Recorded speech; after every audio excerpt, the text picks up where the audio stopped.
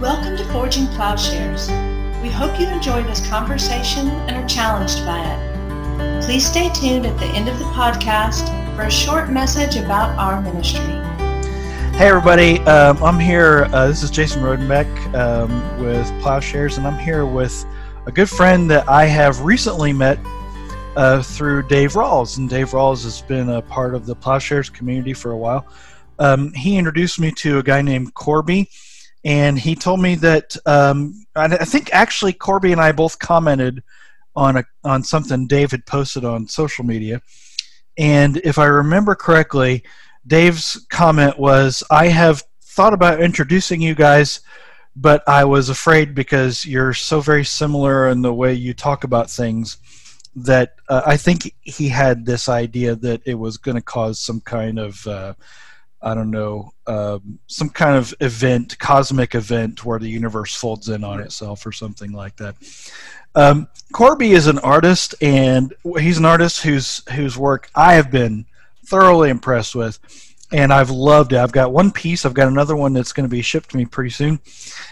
Corby is in Mount Pleasant, Michigan. He works for Central Michigan University, went to Great Lakes Christian College. Corby, tell us a little bit about you're a painter, obviously. You're also, you do caricatures. How would you describe the style of art that you do and the kind of paintings that you do? I like to think of my art as folk pop, that it is folk in the sense that I have had very little true artistic training, and pop in the sense that I like bright, ridiculous colors, themes that are wacky, and just the type of elements that make up of a very quickly evaporating pop culture. It comes, it's funny, it goes away. And putting those two together sometimes creates some just stuff that makes me laugh, stuff that's ironic, and it also allows me an entryway into themes that you would not expect. As I've looked at the stuff you've painted, and you were recently had a display in your town there. It seemed it was sort of a temporary display, and some of the stuff you've shared on Facebook seems like a pretty apt description. What are the artists who've influenced you the most? Like, if you were going to compare yourself to somebody, what artists have influenced you the most? And I'll also tack this on.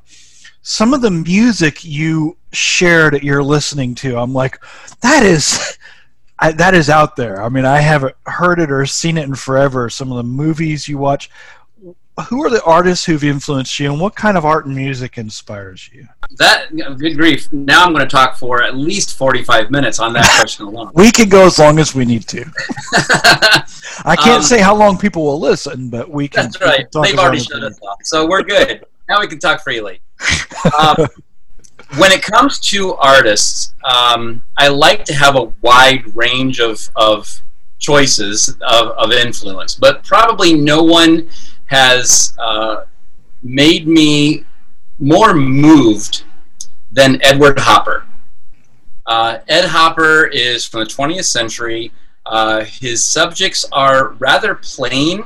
All of his people are incredibly isolated and seemingly lonely.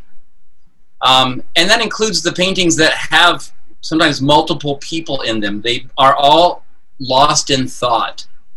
And many of his works just tell these incredibly dramatic stories of how these characters have come to this place in their life. And it's almost like they've stopped and they've reached disillusionment. And I have been amazed by his work for most of my life. Now, when you compare him to almost any of the artists of the 20th century, he is nothing like them. He takes a much more traditional approach. He doesn't go into cubism. He doesn't do abstract expressionism. He's not even pop. but he also isn't boring landscapes, which is what I think everything else is left. He has a way of bringing beauty to some of the most mundane things. And growing up in rural Indiana, there is no better word to describe it than mundane. And so there was something. Being a Hoosier, I can completely identify with that. Yeah. And there's something quite wonderful about it. Yeah. There's no put-on show. There's nothing that makes it gussied up. It just is. It just is very homespun. So even he even has paintings of like interiors of office buildings. Who paints inside of an office building? So boring. And yet I can't stop looking at them. I just find his people so intriguing. What is it that would capture you about what's beautiful about the inside of an office building? Oh gosh, the grayness of the steel case furniture, the ubiquity of like the pens and the things you need to just do your daily job. I work in an office, so I get this. Yeah. The industriousness of a stapler. I mean, it's those kinds of things that I find really kind of beautiful. There are office places who have tried to make those things cool, and those are lame. Give me something that is industrial looking, but is worn and has a warmth to it, and is still usable. And I love that. It reminds me, as you're saying that, it reminds me of the show The Office, which, of course, obviously is a huge part of pop culture, especially in the early 2000s. But there was something about the blandness of the setting that made the people sort of stand out more. That there's a story happening. That when you look at the stapler, you look at the pens. Yeah, it's kind of bland and it's gray and it's blank, but there's people using those and there's people around it. What is it about an artist or a musician that makes you look at them and say, this person's really doing something that's different? This person's really doing something that when I see what they're doing, I think there's something about me that I want to explore. In the case of Hopper, that's kind of the funny thing, is that he wasn't necessarily doing something different, except for the fact that he was moving through the 20th century so traditionally, but it was the way he painted his subjects. It was the subjects. It was what was behind the subjects that was just as modern and cutting edge as anything the big guys were doing. That I just find so intriguing. It's a lot easier to find many artists now with Instagram and the internet and being able to just seek out new artists who are trying new avenues. But just because there's so many of them to choose from doesn't mean that they're all good, of course, or that they're really saying anything unique. And I'm not claiming to say anything unique. I just am doing what I'm going to do naturally, that I'm inspired by. Well, and I think that's a great segue into the question that I wanted to ask next. Because you said you don't feel like you're doing anything unique. Several weeks ago, I mentioned that I was interested in interviewing you. And I had told you about an artist that I'd interviewed down in Florida, a woman named Lily, who does this iconography that she pieces together out of plywood. And there's a piece behind me right here that she did for us. And I said, I'd be interested in interviewing you because I'm interested in artists. I'm interested in what makes them tick, what they think and their faith. Your response to me, I will not forget. You said, I paint underwear. Right. And I showed it to my wife. I was like, I like this guy so much. I paint underwear. What would you want to hear? Well, I've looked at a lot of your paintings now, and not as many as you've been painting a lot longer than I've known you. But the subjects are eclectic to me. I think Dave has a painting that you did of a cup of coffee. I have a painting that you did of a camper. And one of the reasons I was interested in it, my wife and I would love to have a little camper sometime that we can go and just get away from everybody. But it spoke to me. You paint animals, you paint underwear, you paint a lot of very whimsical stuff. And the underwear, honest to God, it's a painting of a pair of briefs.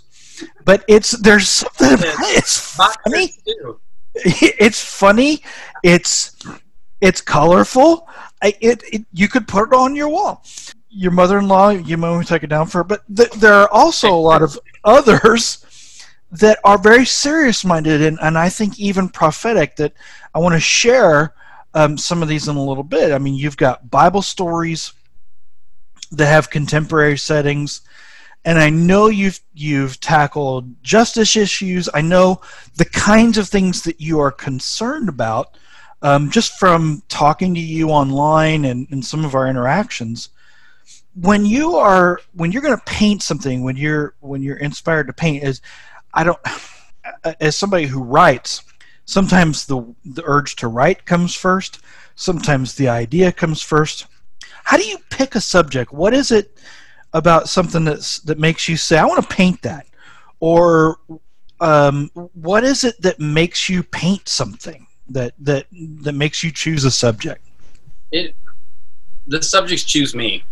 And as long as there is, quite often, I don't go looking for it, but if there is a juxtaposition of things that just don't belong together, that's where the spark happens. When it comes to something like art, this highfalutin, only for the elite art, and I've made a picture of underwear, there's the juxtaposition. It's just silly. I love it. And it's never been meant to be anything but a pair of underwear, and yet it has become what I'm known for, and people around town are like, hey, the underwear guy. And they find it silly, and I like that idea of bringing art down so where we all can enjoy it and see that it is to be enjoyed, and you don't have to understand it or think deep about it to appreciate it. All the rest of that comes later. It comes in time. It will happen. But it's to be seen that art is beautiful things all around, and I find those simple everyday things quite lovely. Underwear is lovely. You can write that down. Oh, I don't have to. I'm listening to underwear. Yeah, underwear is, and that's a great example. Like it's. I mean, every one of us, hopefully, is putting on a pair every day. So. But it's an everyday thing. It's a deeply personal thing. It's pretty close to us. It's kind of a very human thing. But it doesn't just stop there. You have much more complex themes as well. Let's talk about the juxtaposition. Go ahead. To one of my favorite pieces that is very personal to me that I've done is called Protest. And it is taken from, I'm going to get the date wrong because I'm terrible at history. I'm going to say 1965. Anybody can critique me if I've got the date wrong, but this is when Reverend Dr. Martin Luther King and Ralph Abernathy were leading a large constituency of people to the courthouse to register to vote. Mm-hmm. And the police shut them down. They said that they did not have a permit to have a parade. Oh, Lord. So they made it a prayer circle out of it. And there are lots of images, black and white, beautiful black and white images of Dr. King and Dr. Abernathy kneeling in prayer. And they used that, in a sense, as a form of protest. Fast forward to the NFL and Colin Kaepernick in a similar type of situation in which he wanted to make a statement for how black people were being treated in our American culture. He knelt, and that caused a stink. So there's the juxtaposition. Now this time it didn't make me laugh. It broke my heart. Right. And I knew that I had to bring that in my style to an audience that would see, especially an audience of people who are prayers, who would see kneeling is a form of protest, and even Martin Luther King Jr., who you recognize as someone who is a man to be followed, has knelt in prayer as a form of protest. Wow. That brought the whole thing together, and I still look at that painting. I'm so happy that painting came out of me almost on its own accord. So it reminds me what we're talking about here when it comes to subject. You remind me a lot. When I've looked at your paintings, I've been reminded a lot of Bill Watterson. Calvin and Hobbes was always a favorite cartoon of mine. I had a book, but it was a book of some of his favorite cartoons, and then he wrote commentary. And I'll never get this completely correct, but in one of them it shows Calvin talking to Hobbes about art, and he looks at these famous high art paintings, and he says the painting high art, the cartoon low art, Philistine low art, this high art, this low art. And as I've looked at what you've done, and I realize that you've kind of said, so I don't have a huge history of classical training in this, but what you're doing is real, earthy, real people thinking about the real world we live in. And on the one hand, you're doing things like a cat or a dog, an object or a still life that everybody sees every day in their life. And on the other hand, you're dealing in a real personal way with real actual people and real actual issues that are deep and that say something profound. I know there's one I'm going to share. I don't think this video will ever make it. I'm going to do a video as a companion to this audio where I show some of these paintings. But one such painting that just tore me up, and just so we can both look at it at the same time, I want to make sure I understand. This you called Enunciation. Yes. Am I looking at it? Can you tell me about this painting? Now, for the folks that are just listening and don't hear it, to me, with what little art training I had, and it's very little, I would almost call this cubist. But I don't know enough to be dangerous. There's a picture of a young girl. She's sitting near a window, looking at a lamp that is unplugged, hanging in a window that's shaped like a star. She's got a halo, a giant eye. And when I saw this, it was breathtaking. I went upstairs to my wife and I said, Vanjie, look at this. And we both just stared at it for the longest time. Tell me what this is and what made you paint this. Explain this. Well, thank you very much. It's interesting to hear something described on the outside of me and seeing that how it has affected you.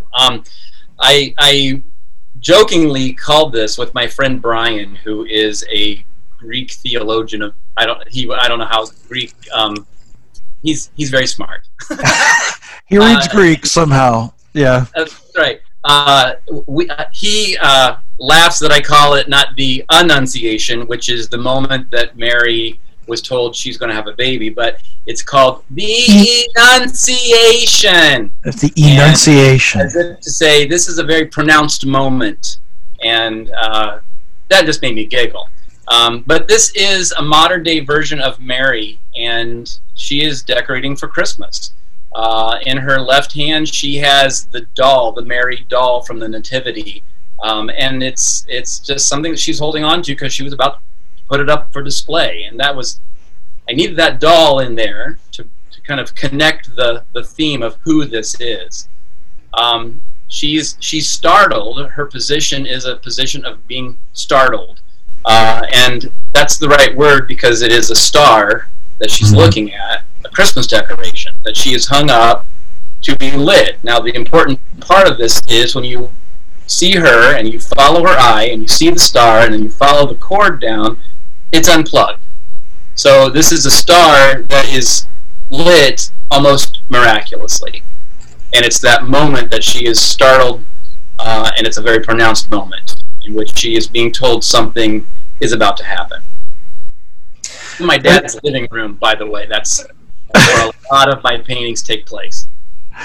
In your dad's living room? My dad's living room. The thing about it is obviously her eye and her face, there's a humanness about it that it's very expressive of innocence and of willingness to and openness. I don't have other words to give to it other than I thought it was beautiful. So there's a humanity to it that I can't put my finger on. Let me ask you about another one. I'm gonna open another one up, and hopefully you can. And again, this will be on for folks that are wanting to know what we're talking about. You'll be able to see these. One that I'm thinking about is this. It's called The Last Snack, and hopefully I'm going to pull it up here. So when I see The Last Snack, I feel like I'm seeing three guys. One of them's got a ball cap. One looks like he maybe have a goatee, and the other is got his arms crossed. Tell me about this painting. This one is probably one of my dearest paintings, and it will not ever be sold. This one is mine.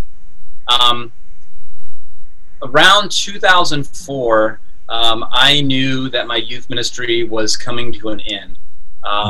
It was not something I was choosing to happen, but it was being chosen for me. And I knew that a lot of the guys who I got to mentor in my youth group we were going to have to part ways. It was coming to that point.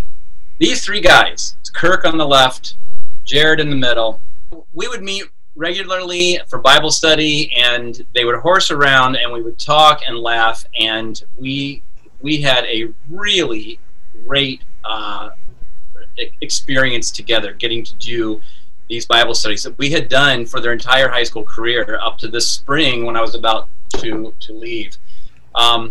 They knew that I had recently returned to painting and was taking it seriously, and they were like, Corby, because we were in my art studio when we were hanging out this one particular day. They're like, Corby, would you paint us? We've talked about this. Would you paint us? And I was like, guys, you just want to get out of Bible study is all this is. And they're like, no, we want to see what you would do if you painted the three of us. So now the painting, the original painting I did, this is not it. But it is, I started with just black paints, outlined the three of them. I told them not to move too much. They were sitting on the couch. They were horsing around the whole time. They were having snacks. We talked. We laughed. It was probably one of the best non-Bible Bible studies I've had. And those three guys have not stopped talking about, to this day, they still bring it up, that time that you painted us for Bible study.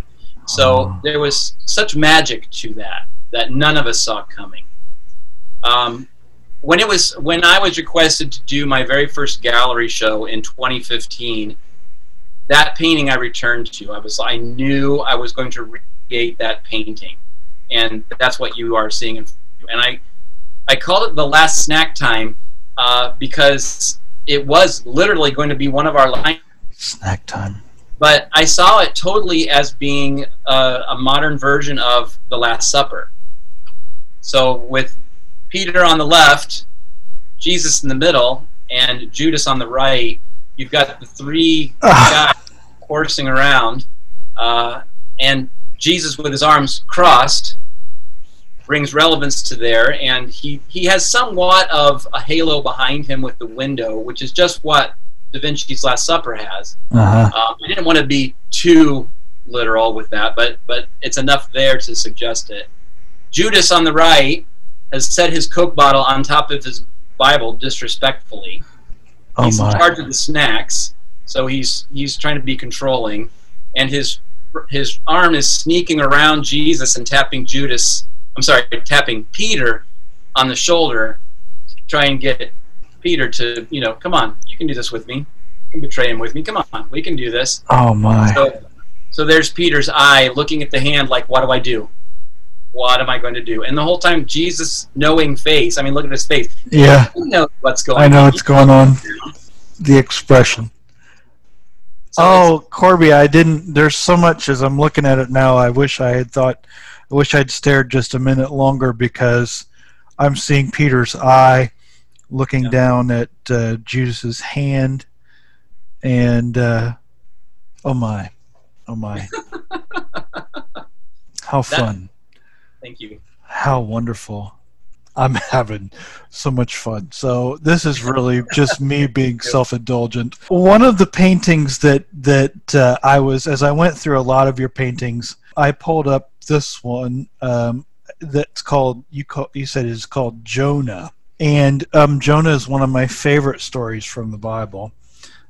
This particular Jonah is very unhappy, and almost has a frog-like sort of appearance. There's he's got a pair of PF flyers, it looks like, and there's the little plant next to him that's dried up. Tell me about what made you paint a picture of Jonah?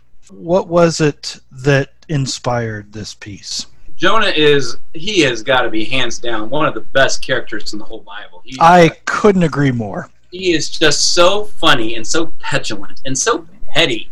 Yeah. He's just so relatable. Uh-huh. He's grumpy, and of all the prophets, for sure. Yeah.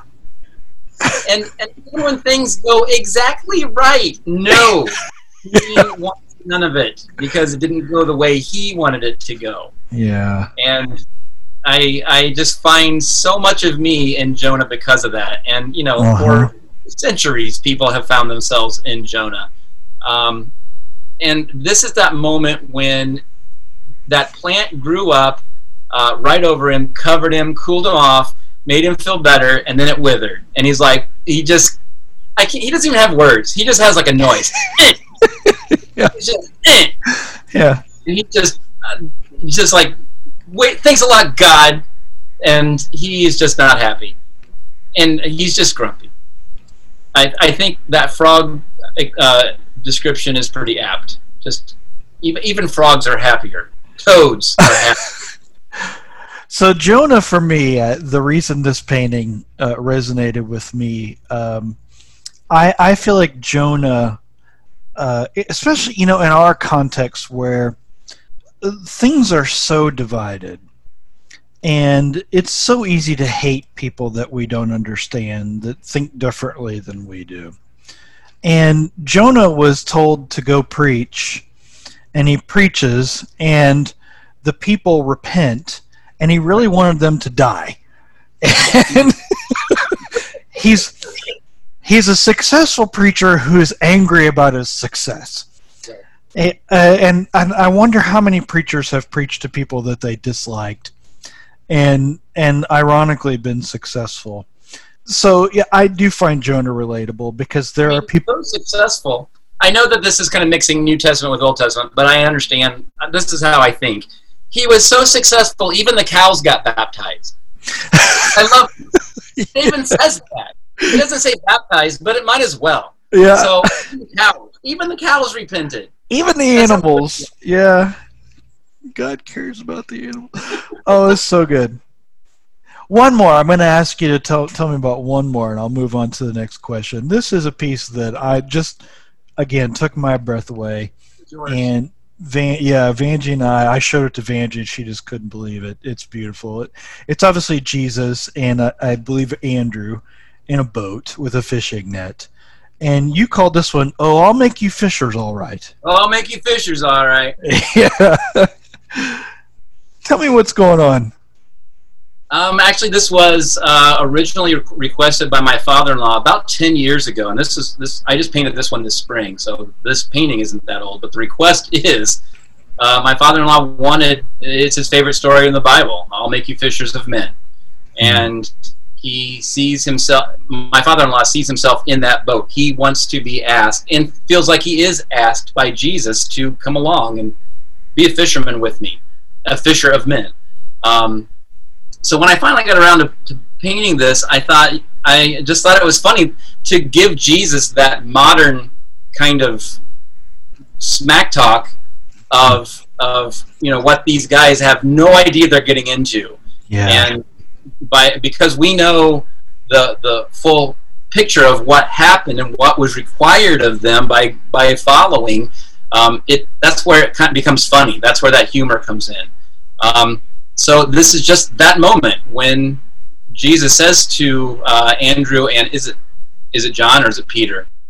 I'm terrible. Peter and Andrew. Yeah, Peter and Andrew. Yes, Peter and Andrew, and they're in the boat. The bigger picture, my father-in-law's picture, has all three in the boat. So this actually was my practice that I never got around to finishing, and then when I finished it, don't tell my father-in-law, but I like this one better. Okay, good. I felt really good about this because this one's coming to our house. So I was real happy with the result. I like that tipped boat.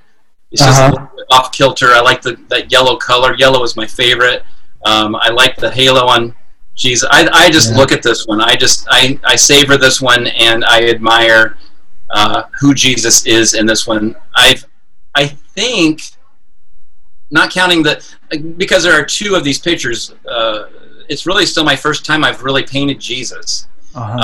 He's a little bit intimidating to paint because he has been painted so much, right? And really, that standard publishing Jesus is the Jesus I know. I try to make him a little browner, but he still is. It's funnier to be white. At least he's not blue-eyed. It's just a funnier. No, he's definitely got brown eyes. That's good. Yeah. But I try to tilt him that way, but that's not necessarily the Jesus I picture. Only by default, that's what I've been growing up. That's who I grow up knowing. He's still Jesus. I like this painting for many reasons. I think of the eyes of Jesus' eyes and Andrew's eyes. They're both saying something slightly different. Mm-hmm. Jesus seems to be knowing. He's sort of got his eyes shifted to the left. And Andrew, he's maybe droopy, perhaps a little bored, perhaps a little overwhelmed at what's going on, perhaps just not quite exactly sure exactly what's going on. And I feel like that makes the title of the painting make sense. Oh, I'll make you fishers, all right. Yeah, you're going to be fishers. You have no idea what I'm saying yet. So hopefully our listeners are able to watch the companion video to this because there's so much here, and there's probably about 30 or 40 different pieces that will be a part of this. Let me ask you a little bit about painting. These have been all folks that you've known or folks that, folks from stories. I've also noticed that in some of your pictures on your social media, you will be doing caricatures of folks, and one of them is a caricature, and I don't have it up and ready to share here, but of a little girl. There's a picture of you painting her, you from behind her, and then there's a picture of her, the actual caricature. And I've never had anybody that I thought I could say, this person trusts me enough to represent them. What is it about the experience? To me, that feels like it would be a very personal thing, and I don't want to try to answer this for you, but I'm trying. What is it like to have someone say, yeah, I'd like you to do a caricature of me? And these caricatures, obviously, they're your style. They say something about the artist as much as the subject, maybe more than the subject. But what is it like to sit and look at somebody and have them look at you and try to capture something? What do you try to capture about a person when you do that? It's very intimidating. I think it must be, yeah. It can be, and there are still, at this point I have drawn, I have to say, thousands of caricatures, but occasionally that right person shows up and it's like, oh, holy crap, I got to get this over with because this person is scary. There are some people who are just so confident in them in their whole being that when they look at me, I feel like they're just looking right through me, and it's like, oh, just go. But overall, I got to interrupt you. That's interesting. So somebody that sits down and they have a sense of confidence. Yeah. That's intimidating. It can be. Okay. It can be.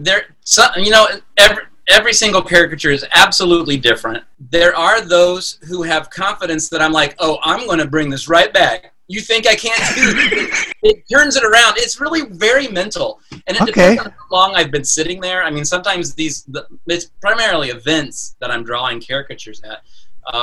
It takes some warm-up time. I'm always asking somebody to sit down first and just sit down and be my warm-up. And that also invites a crowd.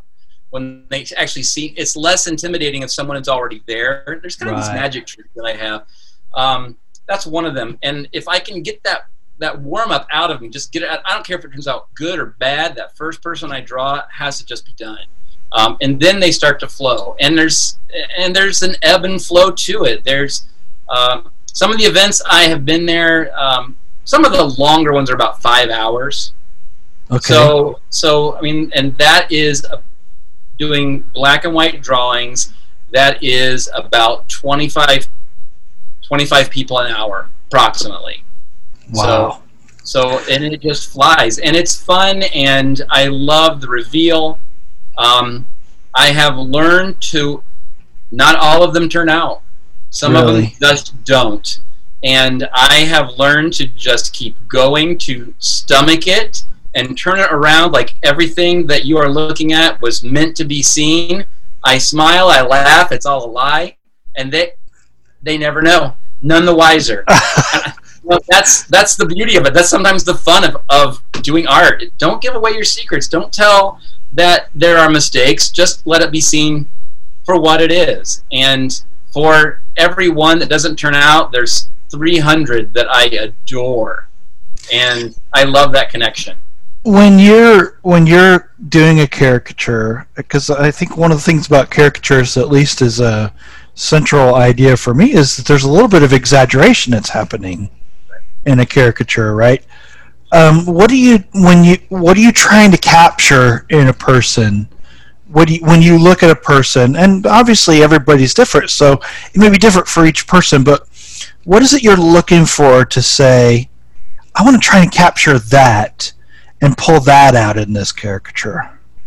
First impressions are, you can never get it back. And that first impression, that snap judgment, is the thing I grab onto. It's the first, when it comes to a person sitting down, it's the first thing I look at. That's usually what I try to capture because that's the most obvious. Sometimes it's jewelry, it's hair, sometimes it's a nose, it's eyeglasses, or it's facial hair. I'm looking at you as I say all these things. It's I'm afraid to see what I don't want to know. I can't always tell what it is. I do know this: the prettier the person sitting in front of me, the harder they are to draw. I'll be real easy then for you. You would be super easy to draw. But we've done events at the university where it's predominantly the sororities and the fraternities that show up. They're very nice people.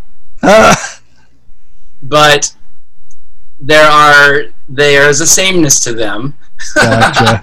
Okay. That makes it sometimes a struggle to pull out those unique features. But that's not to say it can't happen. It's just a bigger challenge, and I welcome that challenge. Wonderful. Well, I'm going to try to share some of those in the companion video to this too. I think a more important question, though, and I want to dig in a little bit to some of your beliefs and some of your we've talked a lot about art and about specific pieces. What is it that you think has? Because let me start this over. When I look at your work, just like when I look at Lily's work or other artists that I know, you're looking at a person. I think that I think that when we create, and I told you this, I told Paul this, art is, I think, what we do when we're not killing each other. If I was gonna try and dig a little deeper, I'd say art is what we do when we're being most like God and being creative. I take the piece of Genesis where he says, let's make people in our own image. I take it that all of creation for God, whatever that means, however we're supposed to understand that, all of the creative act for God is, there's a reflection of God in what he creates.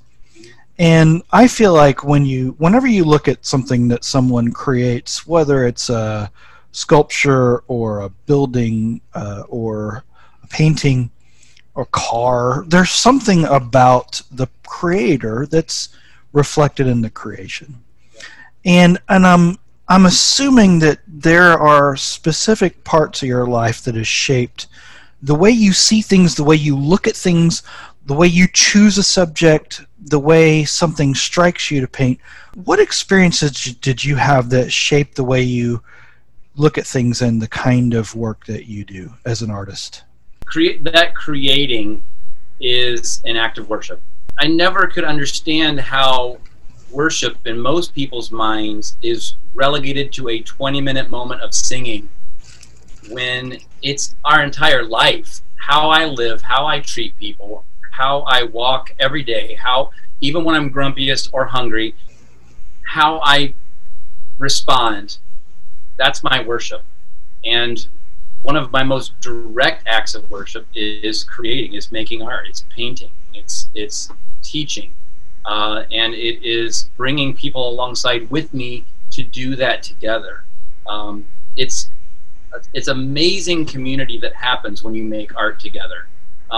It's similar when you sing together with other people. It's one of the few human acts that we all can do together, whether there's 2 people or 2,000. Yeah. So that there is something unbelievably mystical. I hate that word. I don't know, but it fits. When people are making art together. I love my art classes that I teach because it is that moment. I mean, selfishly, I get to be the one who gets to make art with all these people all the time. And it doesn't even have to be good art. It's just the fact that we are doing this thing together that might have mistakes. It might not look good. It might not be right, but we're doing it together and making this thing that an hour ago didn't even exist, and just 10 minutes ago only existed in our head, and now it is, and it's tangible, and we can lift that up to God. So I feel like what you just said, you said it didn't exist, it existed in my head, and now it exists. I feel like a couple of these paintings that we were talking about, you shared what you saw or what you were trying to communicate, and then without even realizing that I was doing it, I was saying, no, here's what I saw. and I don't know, I may even be changing it, and I don't know that there's any way around that. Like one of the central ideas, even in my research at seminary, was, you know, the difference between what the person communicating, what's communicated, and then the person receiving the communication. You know, there's so much subjectivity in all of this. I assume that an artist that can do the kind of things that you can do understands that, you know, just because I've painted a certain way doesn't mean that somebody's going to receive the same thing out of it. Is that? And I have learned a long time ago that I know I'm putting it out there. I've got to just let it go. I can't J.K. Rowling it and all of a sudden change all the characters. No, this is not good. Just let it be. It's beautiful already. Let it be. Knowing that, I kind of played with that with one of my most controversial pieces that I ever did a couple years ago called Eeny, Meeny, Miny, Crow. And there were so many, it's based on the events that were happening where so many white people were calling the cops on black people weren't doing anything wrong except just being American, having a barbecue, going to Starbucks, studying for an exam and falling asleep in a public area of your dorm, these kinds of things. And I focused on predominantly three events that happened and turned it into a carnival circus kind of scene in which viewers were invited to step up, take a red ball that says MAGA on it for Make America Great Again, and throw it in the face of a black person. It was horrific, and I knew it did have that aspect of misinterpretation, because there are so many people I've come across recently who don't have a sense of irony or a sense of satire or a sense of humor at all, and they would think he means this literally. Yeah. And holy cow, no, that's not at all. It's the exact opposite. Knowing that was going to be put out there and was destined to be misinterpreted, I did run my ideas through some of our cultural centers at the university and asked people who are in the know, people who are doctors, who would have a very studied perspective on this theme, to just say, what's the best way I can communicate this awful thing that's happening in our culture? And they really were quite helpful in a way I've never really required when I'm making art. And so that just brought that much more to that piece. It's a cartoonish piece. It's not awful to look at. The horror grows the more you do kind of put it all together and you see what's happening. It reminds me a little bit of the parables, of the way Jesus told parables, right? I mean, and I think when he said it, they'll see but maybe not see. Yeah. They'll hear but they won't understand that there's and this has been very difficult for me because I went to seminary because I wanted to be able to make very clear arguments that you couldn't deny. And I discovered very quickly that it didn't matter how clear the argument was, you can deny it. I'm not sure I believe in clarity that much anymore. Yeah, that subjectivity, and and this is something Paul and I have recently talked about, is we're inherently subjective people anyway, that, story is kind of the way we communicate. Mm-hmm. And it may be that sometimes the best thing you can do is tell a story about people throwing MAGA balls at black people. Yeah. And it may be that some people would never understand it, even if you could say it as clearly as humanly possible. Yeah. That it's not going to come through, but it may be that this way is the way that can get through. And yet the people there were two audiences I had with that piece. The first audience, number one, were a lot of folks that I'm very close to who needed a wake-up call. They needed to it was not a piece that was for anybody but white people on purpose to say, knock it off. You need to see what you're doing. Your actions matter. Your words matter. The second audience was actually quite the opposite of that. It was my dear friends who are anything but white, who I wanted to see, you've got an ally, and this is it's a painful piece, but it is a piece for them to see you're being seen, and thank you for supporting this ridiculousness that does address an issue that needs to be called out. And I chose those three people in that piece on purpose because they were doing innocuous things. They were doing things that I think of as uniquely American, like a barbecue, and their time was ruined. Someone ruined that for them, and that hurts. And that hurts my feelings. And I can identify with a ruined barbecue a lot easier than I can identify with somebody who has been murdered on the street. that's terrible, but it's so mental compared to what happens right in my heart. And that was where that peace came from. And we're all experiencing this, on the one hand we're seeing people murdered in the street, and on the other hand we're seeing people's afternoons ruined. But who's to say that an afternoon that's been ruined doesn't hang with a person just as long as losing? Because it's not just that the afternoon got ruined, it's that somebody said that I'm not worthy of being in a park and having a barbecue. Recently, I read James Cone's, a group of us read James Cone's book, The Cross and the Lynching Tree, and he quotes Martin Luther King Jr. being sent to the back of the bus and feeling like there was a black curtain between him and his humanity. Mm-hmm. And talking about how that shaped him. And those things really do damage people in very serious, very profound ways. I feel like this really leads into the question I wanted, and I think you may already have asked it. If you've already answered this, just say, I feel like I already answered it. But how do you think that art can speak peacefully, but also prophetically? And by prophetically, I mean speaking what God wants for us, for people. I love the thoughtfulness of that question, and I think that my answer, I can't say that art does speak necessarily peacefully. It can come from a peaceful place. Okay. And it can instigate peace. But all that depends on the viewer and their reaction to it.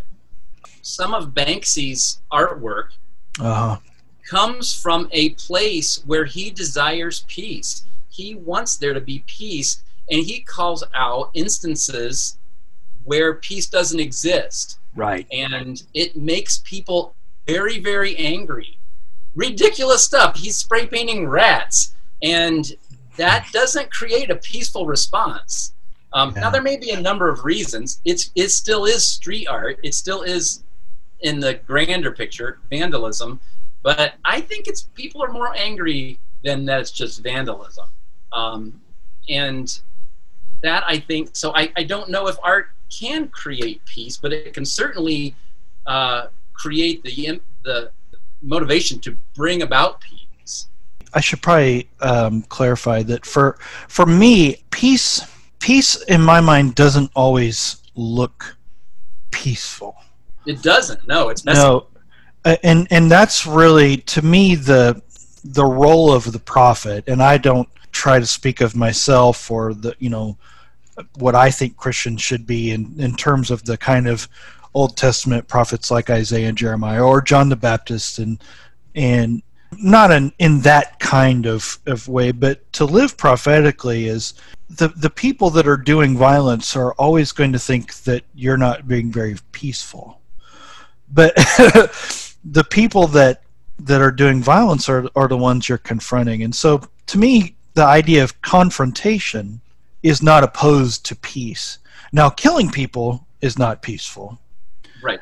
But confrontation, and I think this is the tension in the idea of peace, when Jesus says, don't think I came to bring peace. I didn't come to bring peace but a sword, because I'm going to split you all up. And that'd be another painting maybe. I'm going to split you all up.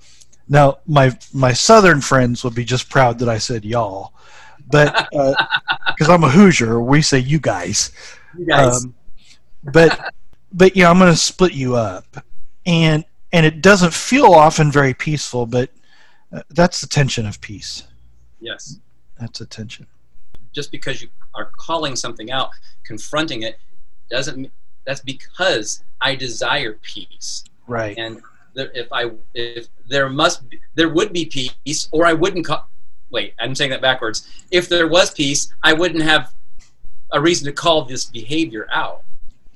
Right. And really what you're looking for is justice. You're looking for things to be right, because as long as the pretending like things are right that aren't right is a false peace. It's somebody else is paying the price for this. For us, it's passive aggressiveness. And oh my gosh, I'm seeing that. I've been seeing that so much on social media currently when people are saying, as long as Jesus is my king, then it doesn't matter who's the president. And it's just like, get out of the clouds.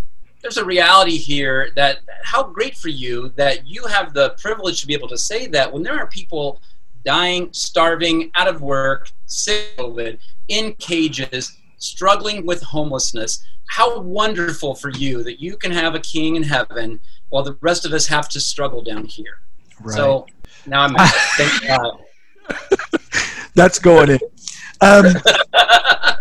No, it's good, and you're right. The privilege is a huge part of this, and I think that's a big part of our culture's misunderstanding about what peace is. And I think Jesus dealt with this too. Jesus could talk about whatever he wanted as long as it didn't rock the boat. And the boat, and the boat I'm using here figuratively to talk about the status quo that keeps certain people at a certain level and certain people at other levels. So, when Jesus comes in and he shares, and he's spending time with the people who are lepers, or the people who are down, the people who are prostitutes, or the people who are marginalized in some way, that says something about the structure of the world that he's in, and that's why the people that were doing the marginalizing weren't pleased with it. And so really, to do peace, we're going to end up speaking about the kinds of injustices. We're going to, again, the people that are benefiting from injustice are going to think, well, you're rocking the boat, that's not very peaceful. No, you're the one not being peaceful by throwing these red balls at these poor people that are trying to have a peaceful barbecue, or that are trying to breathe. I'm supposed to be asking you questions, and here I'm monologuing. Preaching, that's all right by me. You obviously are somebody with a deep Christian faith, a deep faith in Jesus, and I've seen it in your work. I've seen it in your calls for justice, and this really is the last, I think, substantial question I have for you. How do you think? This may be a stupid question, it may be obvious, but how has your faith shaped your expression artistically? Maybe it's a good question. Jesus is so very real to me that I have never understood people who have a disciplined quiet time. I've tried it. I can't do it because I'm always talking to Jesus. He's right here. I'm always sharing with him. He's everything about who I am, and he is all those things to me, and he's a brother that I could hit in the arm, and then he's a guy we could go out to have a beer with. Jesus is very, very real to me. I don't talk about him very much because I don't know if that is ever understood. I don't ever want that to be made fun of because it's so intimate and so special to me. So it comes out as my art. That's where I want him to be seen in so many ways. And it also comes out in how I treat so many people that I run across that are drastically different from me. I want the transgender friends that I have to see that love of Jesus that I see in them. I don't need them to be something that they are not. I don't need them to be something that I'm comfortable with.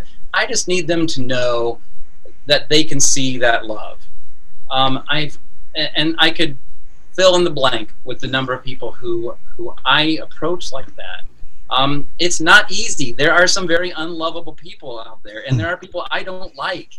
I will name those names after the podcast if you'd like to hear them. But we can make a list. But that's who I want them to see, is that Jesus who is very real to me, as real as you are, except I can touch this Jesus. Yeah, we're several states away from each other. Someday we'll be able to hang out. Someday. And that is my Jesus, and I've tried to have that disciplined Christian lifestyle. It's just not for me, but that doesn't mean mine is not any less rich because of it. I'm at the point now where I'm not sure I know what the disciplined Christian lifestyle anymore is.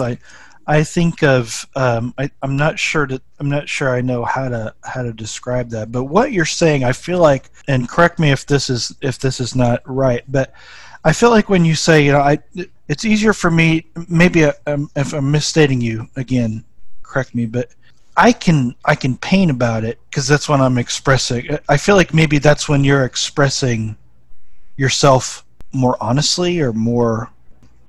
It's more direct. More directly. The humor comes out of me too fast sometimes, and the opinions fly even more quickly, and so that's sometimes a mask to a degree in which that art can't hide it.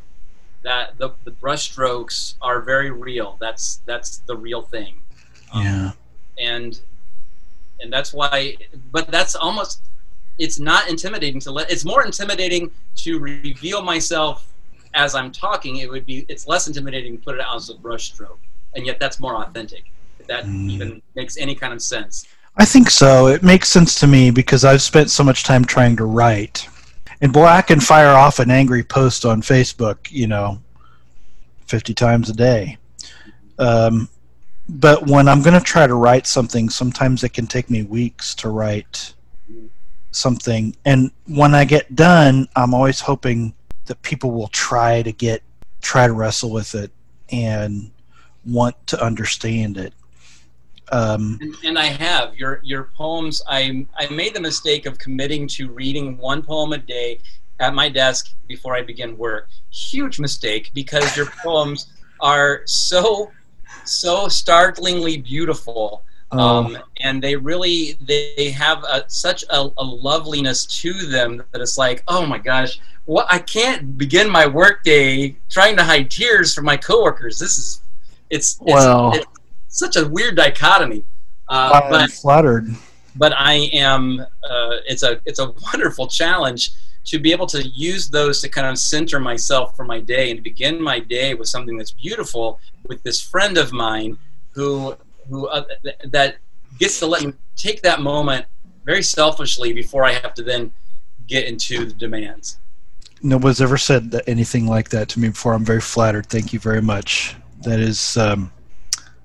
And my wife is up. She had a rough day, so she went to bed early. I'm going to wake her up and say, "You wouldn't believe what Corby just told me." But I've got it on. I'll just share the recording later. Corby, this has been such a pleasure. Is there anything else about your work or your art? One thing I'd like to say is, where can people go online to see your creations, and if they'd like to purchase them? I don't have a way of selling them online. The best way to purchase them is to contact me. I'll set it up with you. I know I have a couple of people who've been waiting to hear back from me, so that weighs a little heavily on me to get that taken care of. But if you find me at Corby Blem Artist on Facebook, Corby Blem Artist on Instagram, or even just go to CorbyBlem.com. It's spelled just like it sounds, and those are my three most predominant places that you can find my artwork and connect with me about a piece that you would like. Or we're gonna commissions. Wonderful. We're gonna put those links in the description on the podcast, and I'll also have them in the description on the companion video that we'll have. Is there anything else you'd like to sort of throw in at the last? Anything else you'd like to say about your work? I like to kind of give folks the last word before I steal it back from them. I have enjoyed this immensely. Thank you so much, Jason. Thank you that we've had this. I've felt like you have been a friend of mine all my life. As long as my life has only been a couple months long. No, right? I do artwork, I do caricatures, and I do workshops. And that is very fulfilling. And thank you again for getting to do something unique. You're my first podcast. Awesome. Well, hopefully I'm not the last. Corby, again, for folks, Corby Blem is one of my favorite artists. I can't say my favorite just because I also have other people that I love dearly. But he is one of my favorites, and his work is fantastic. Please go check it out. Corby, thank you so much for talking to me and indulging me and and let me ask my silly questions here. Thank you for your honesty and for the thoughtfulness. I want to return before I close to you said I paint underwear, and I thought it was so funny that you said that, but it's true. But there's something still profound about the simple and the basic things in our lives. It's one of the reasons I think you'll love Wendell Berry if you get a chance to read some of his work. But at the same time, it's no more profound than Enunciation, which is a young girl looking at a light and being called by God. So it's wonderful. I thank you so much for letting me have this conversation with you, and I appreciate you so much. Thank you for listening to this episode of Forging Plowshares. You can learn more and join our growing community by visiting forgingplowshares.org. Please consider supporting at patreon.com/Paul Axton or by donating at forgingplowshares.org/donate.